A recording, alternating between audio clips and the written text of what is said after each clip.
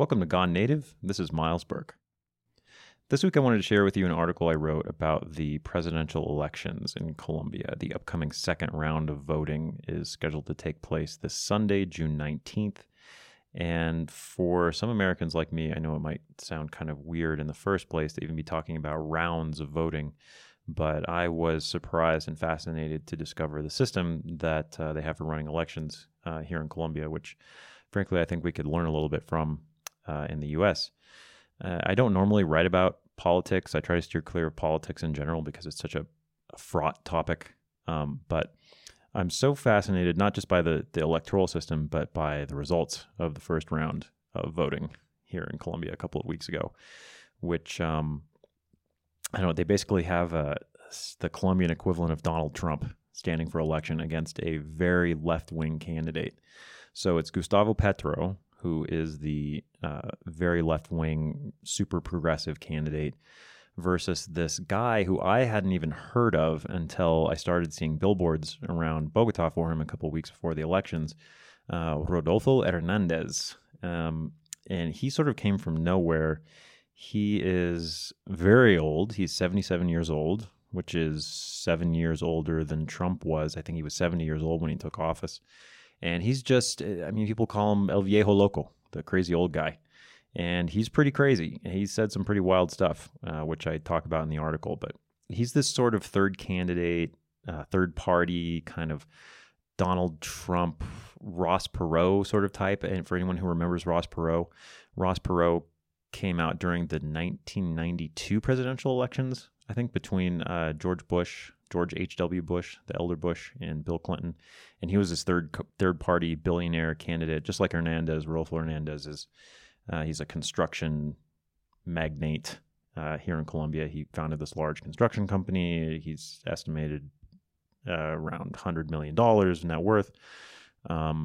So Ross Perot is kind of like that. I think Ross Perot came out of oil money in Texas. But Ross Perot just started getting on TV and buying primetime TV spots and taking out ads and just saying things like, look, this is how you're getting screwed by the politicians. And I don't know, he had a pretty good message and a lot of people voted for him, but it wasn't enough to catapult him into the presidency. But it's looking like the Ross Perot of Colombia, Rodolfo Hernandez, might actually stand a real chance of winning because so many people are so strongly against somebody like Gustavo Petro from the extreme left winning the presidency. As far as I know, there's never been a strongly leftist president-elect in Colombia. The presidents tend to be more conservative, more right-wing. In Colombia, they call them los de siempre, los hombres de siempre, the men of always. So a lot of people, I don't know, there's a lot of reasons why people would want to elect someone like Gustavo Petro, who's promising some pretty hyper-progressive social and economic reforms in the country. But a lot of people are pretty concerned by that, and a lot of people are pretty conservative in Colombia in general, so there's a lot of kind of alarm about somebody like Petro winning the presidency, but I'll get more in depth into that in the article. So here it comes. I hope you enjoy. Colombia votes for mayhem. In a surprise first-round election turnout, third-party candidate for president of Colombia, Rodolfo Hernandez, finishes second against perpetual dark horse and leftist darling Gustavo Petro. 2 Sundays ago, Colombians took destiny by the reins and threw in their lot with an independent third-party candidate for president, construction magnate and former mayor of Bucaramanga, Rodolfo Hernandez, who came in second place in the first round of election voting. In the second round of voting, scheduled to take place June 19th, Hernandez faces off against the frontrunner Gustavo Petro, former member of the leftist M19 rebel movement, now a defunct political party, and one-time mayor of Bogota. Petro is a perennial dark horse candidate who's returned in both presidential elections in the 5 years since I began living in Colombia. He represents a kind of reactionary left-wing populism that's insurgent in Latin America, and which is responsible for the recent elections of leaders like Gabriel Boric in Chile, and Pedro Castillo in Peru, or Andrés Manuel López Obrador in Mexico, all ardent leftists with radically progressive agendas. Rodolfo Hernandez, on the other hand, is a political wild card. The 77-year-old engineer and businessman is often compared to none other than Donald Trump. He makes the same sort of wild, outlandish statements that we became accustomed to hearing from the former American president. Pronouncements about Venezuelan migrants such as, they're just a factory for making poor children, or mistaking Albert Einstein for Adolf Hitler, quote, a great American thinker, unquote, are par for the course. He's reminiscent of Ross Perot, who I'm barely old enough to remember. I was about 9 years old when Perot was mounting his independent campaign between Bill Clinton and George H.W. Bush, as someone whose primary message is how ordinary people are getting screwed by the political class and how they should elect him to help undo that corruption. Hernandez is all over the map politically and ideologically, making him difficult to pin down under any particular classification of left, right, or center. And he's also prone to staking out bizarre, knee-jerk reactions on various issues. He stated openly that he doesn't think women belong in politics, and that the best role for a woman is doing childcare. However, he also supports gay marriage and abortion rights. He professes to hate all politics, politicians, and political parties, and makes a strong alternative populist appeal to everyone in Colombia who's tired of entrenched polarization, and who are also turned off by the left-wing populism of Gustavo Petro. The underdog candidate scores big in 2022. Nobody expected Hernandez to come out as well as he did in the May 30th round of voting. The second-place candidate up to that point was Federico Fico Gutierrez, the head of a coalition of right-center political parties which came together to oppose Petro's Pacto Histórico, the alliance of left-leaning parties which congealed in order to support Petro in his bid for the presidency. Colombians I've spoken to say that this is the first time that two different coalitions of parties have been formed explicitly to oppose each other's candidates for president, promoted on the basis of fear of the other party winning. Fico's more conservative-leaning coalition, Equipo por Colombia, or Team for Colombia, led their campaign with slogans like, "Together we will defeat Petro." Hernandez was not on most people's radar for making any big gains in the first round of voting for president. As I sat and watched the returns come in, I was amazed to watch his numbers grow and grow, eventually overtaking Fico Gutierrez for second place. Gustavo Petro's base of political support has grown enormous in recent years, due to his progressive populist stance on many issues, as well as his opposition to former president and ultra-conservative political leader Álvaro Uribe, and Uribe's Centro Democrático, or Democratic Center Party. Uribe is another polarizing figure, and candidates try to shy away from direct association with him, generally speaking, but his politics were represented in an implied way, if not explicitly, by the candidacy of Fico Gutierrez. But on May 30th, despite the fervent campaigns of Petro and Fico, many Colombians appear to have decided that enough was enough with political polarization. They turned out to vote en masse for Hernandez, until then an independent underdog, and by the end of the day, Fico had fallen to third place with just 24% of the votes, while Hernandez was in second with 28%, and Petro in first with 40%. Presidential elections in Colombia take place on a runoff system, so if no candidate wins 50% of the vote in the first round, the election goes to a second round of voting between the first and second place candidate. Since there are no other candidates left to oppose Petro, the only option for people who don't want to see him in office is to vote for Hernandez, whose appeal might not otherwise extend to enough people for him to win the presidency. But anxiety about Petro and what his hyper-progressive policies might do to Colombia, as well as disgust with entrenched right versus left partisan politics, the expression here is los del siempre, or the men of always, in the country, may drive enough people to turn out to vote for the independent Hernandez, whose nickname is El Ingeniero, or the engineer. Hernandez, Petro, and populism. In Colombia, there's widespread fear about the kind of administration that Gustavo Petro would bring to the country. His record as mayor of Bogota is dismal, and mostly remembered for the garbage collection scandal he engineered in the city, which led to his removal from office. During his tenure, Petro awarded the city waste collection contract to an inexperienced company who, through efficiency, incompetence, and outright corruption, allowed garbage to pile up on sidewalks and street corners all over the city, sometimes for weeks at a time. Mayor Petro was removed from office by referendum following the scandal, and is now in the midst of his second bid to become the country's president. On the surface, many of Petro's proposals seem very reasonable, almost necessary for the world we live in today. He supports equality and diversity of race and gender in the public and private sectors, favors green energy to the extent of weaning Colombia's economy off petroleum, the country's primary export, and wants to decrease economic inequality, checking all the typical progressive boxes for a candidate on the left in 2022. As a result, he's garnered a tremendous base of popular support from Colombia's more liberal-minded population. Petro has also appealed to popular anger against actual and perceived government corruption and injustice in Colombia. Most recently, he's aligned himself with the Primera Línea, or Front Line, a loosely organized group of activists which emerged during the violent protests against proposed tax reform, which took place in 2019 and early 2020. While initially peaceful, the protests got out of hand within the first day, leading to widespread vandalism, looting, and violent confrontations with the ESMAD, or Escuadrón Móvil Antidisturbios, or Colombia's riot police. in which several protesters and police officers were killed, hundreds more injured, and millions of dollars worth of public and private property damaged. As with most large-scale protests in Colombia, marching against one issue typically degenerates into mass outrage against the ongoing and widespread socio-economic problems in the country, problems which have fueled Colombia's decades-long internal conflict, created more than 7 million internally displaced persons and thousands of desaparecidos, or disappeared people, has led to chronic problems with drug smuggling, human trafficking, forced recruitment into armed groups, and incessant confrontation between the military, paramilitaries, guerrillas, narco-traffickers, and the dizzying array of violent anti-government militias present in Colombia's hinterland since at least the 1970s.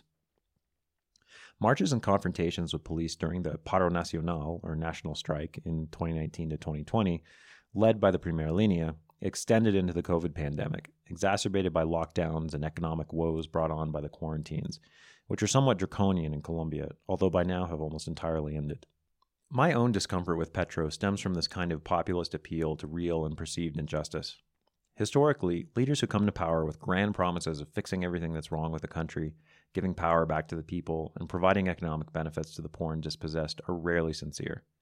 In Latin America, these kinds of populist leaders from the left, right, or anywhere on the political spectrum have led to military dictatorships, ineffective governments, and disastrous socioeconomic outcomes for their populations. Of course, my own country's government, CIA, the State Department, USAID, etc., has had a hand in provoking enough of these disastrous outcomes at the expense of those Latin countries and their people, so that the blame can't be leveled solely at local populist politicians themselves. Now, of course, the only other option for president of Colombia, besides Petro, is another populist firebrand. Rodolfo Hernández, head of the Liga de Gobernantes Anticorrupción, or League of Anti-Corruption Governors, founded the construction conglomerate HG Constructores and has estimated his own personal fortune at around $100 million US. His only political experience before running for president was as mayor of Bucaramanga, where he garnered respect for donating his salary to public school and university students, as well as reducing the city's deficit and public debt. However, he's gotten himself in hot water through a few highly publicized conflicts with other public officials, including one in which he was suspended from the mayorship of Bucaramanga for 3 months after assaulting a city lawyer during a meeting where cameras were present. Recorded conversations have heard him screaming at opponents, calling them hijo de puta, son of a bitch, and using other colorful language not often heard from politicians. Comparisons between Hernández and Trump are inevitable, not just for the aggressive rhetoric and questionable positions on the issues, but because he represents a kind of third option for people who are sick of establishment politics and the tired left versus right paradigm. Rodolfo, at 77, older even than Trump, who took office at age 70, comes from a very traditional conservative background, but also holds some notably progressive positions on a variety of issues. His main political whipping horse is corruption, an evergreen issue in every Latin American country, and garnering populist sentiment by promising to be tough on corruption is an easy way to win votes. It's unfortunate that the two main choices people have for president right now are between a populist who promises to replace the conservative establishment with a progressive one, or a populist who wants to do away with the establishment entirely.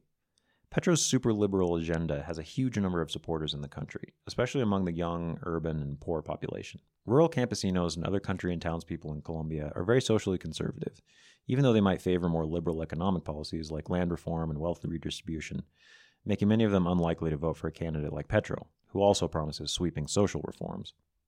But many people have also suffered for years, even decades, during Colombia's internal conflict, and there's no family in the country which has not been touched by violence in one way or another. Ultra-conservative governments, Marxist guerrillas, military and paramilitary aggression, and the activities of narco-traffickers, cartels, and criminal gangs have ravaged the Colombian countryside for as long as anyone can remember. That history goes too deep to cover in just one article, but suffice to say that people are fed up, making many of them just as likely to come down on the side of uber-progressive Petro as they might for wildcard Hernández. Will Colombia vote for mayhem on June 19? It's hard to say exactly what a Rodolfo Hernández administration in Colombia would look like. Colombia has long been dominated, if not outright, by the liberal and conservative parties of yesteryear, by politicians, parties, and interests clearly aligned with either the political left or right. An independent president with a strong anti-corruption message occupying the Casa de Nariño, Colombia's White House, would be a refreshing change, if nothing else. Petro is seen by many as being so deeply involved with many of the groups which have been responsible for so much chaos in Colombia that it's hard to believe he wouldn't be representing their interests as well. And Hernandez is such an unpredictable character, much like Trump, that we can be sure of more than a few surprises, for good or ill, during his tenure. His wacky antics have already generated a ton of hilarious memes, so if he wins office, we can look forward to many more. Hernandez represents the same sort of political hand grenade tossed into establishment politics that Trump did in the US, at least in the beginning. A vote for Trump in 2016 was a vote for mayhem, for chaos, for an end to the forever wars, and a shakeup of the political system that, for a number of reasons, never came to pass. Many people who turned out to vote for Rodolfo Hernandez on May 30th were no doubt thinking the same way, that establishment politics are failing the people in more ways than we can count, and that some fundamental change is needed. Of course, the proof is in the pudding, and politicians rarely live up to their campaign promises. It remains to be seen if Colombia will swing further to the left and elect Petro, following in the footsteps of other recent Latin American political victories, or if they will embrace uncertainty and put Hernandez into office. In a few days, Colombia and the world will have their answer.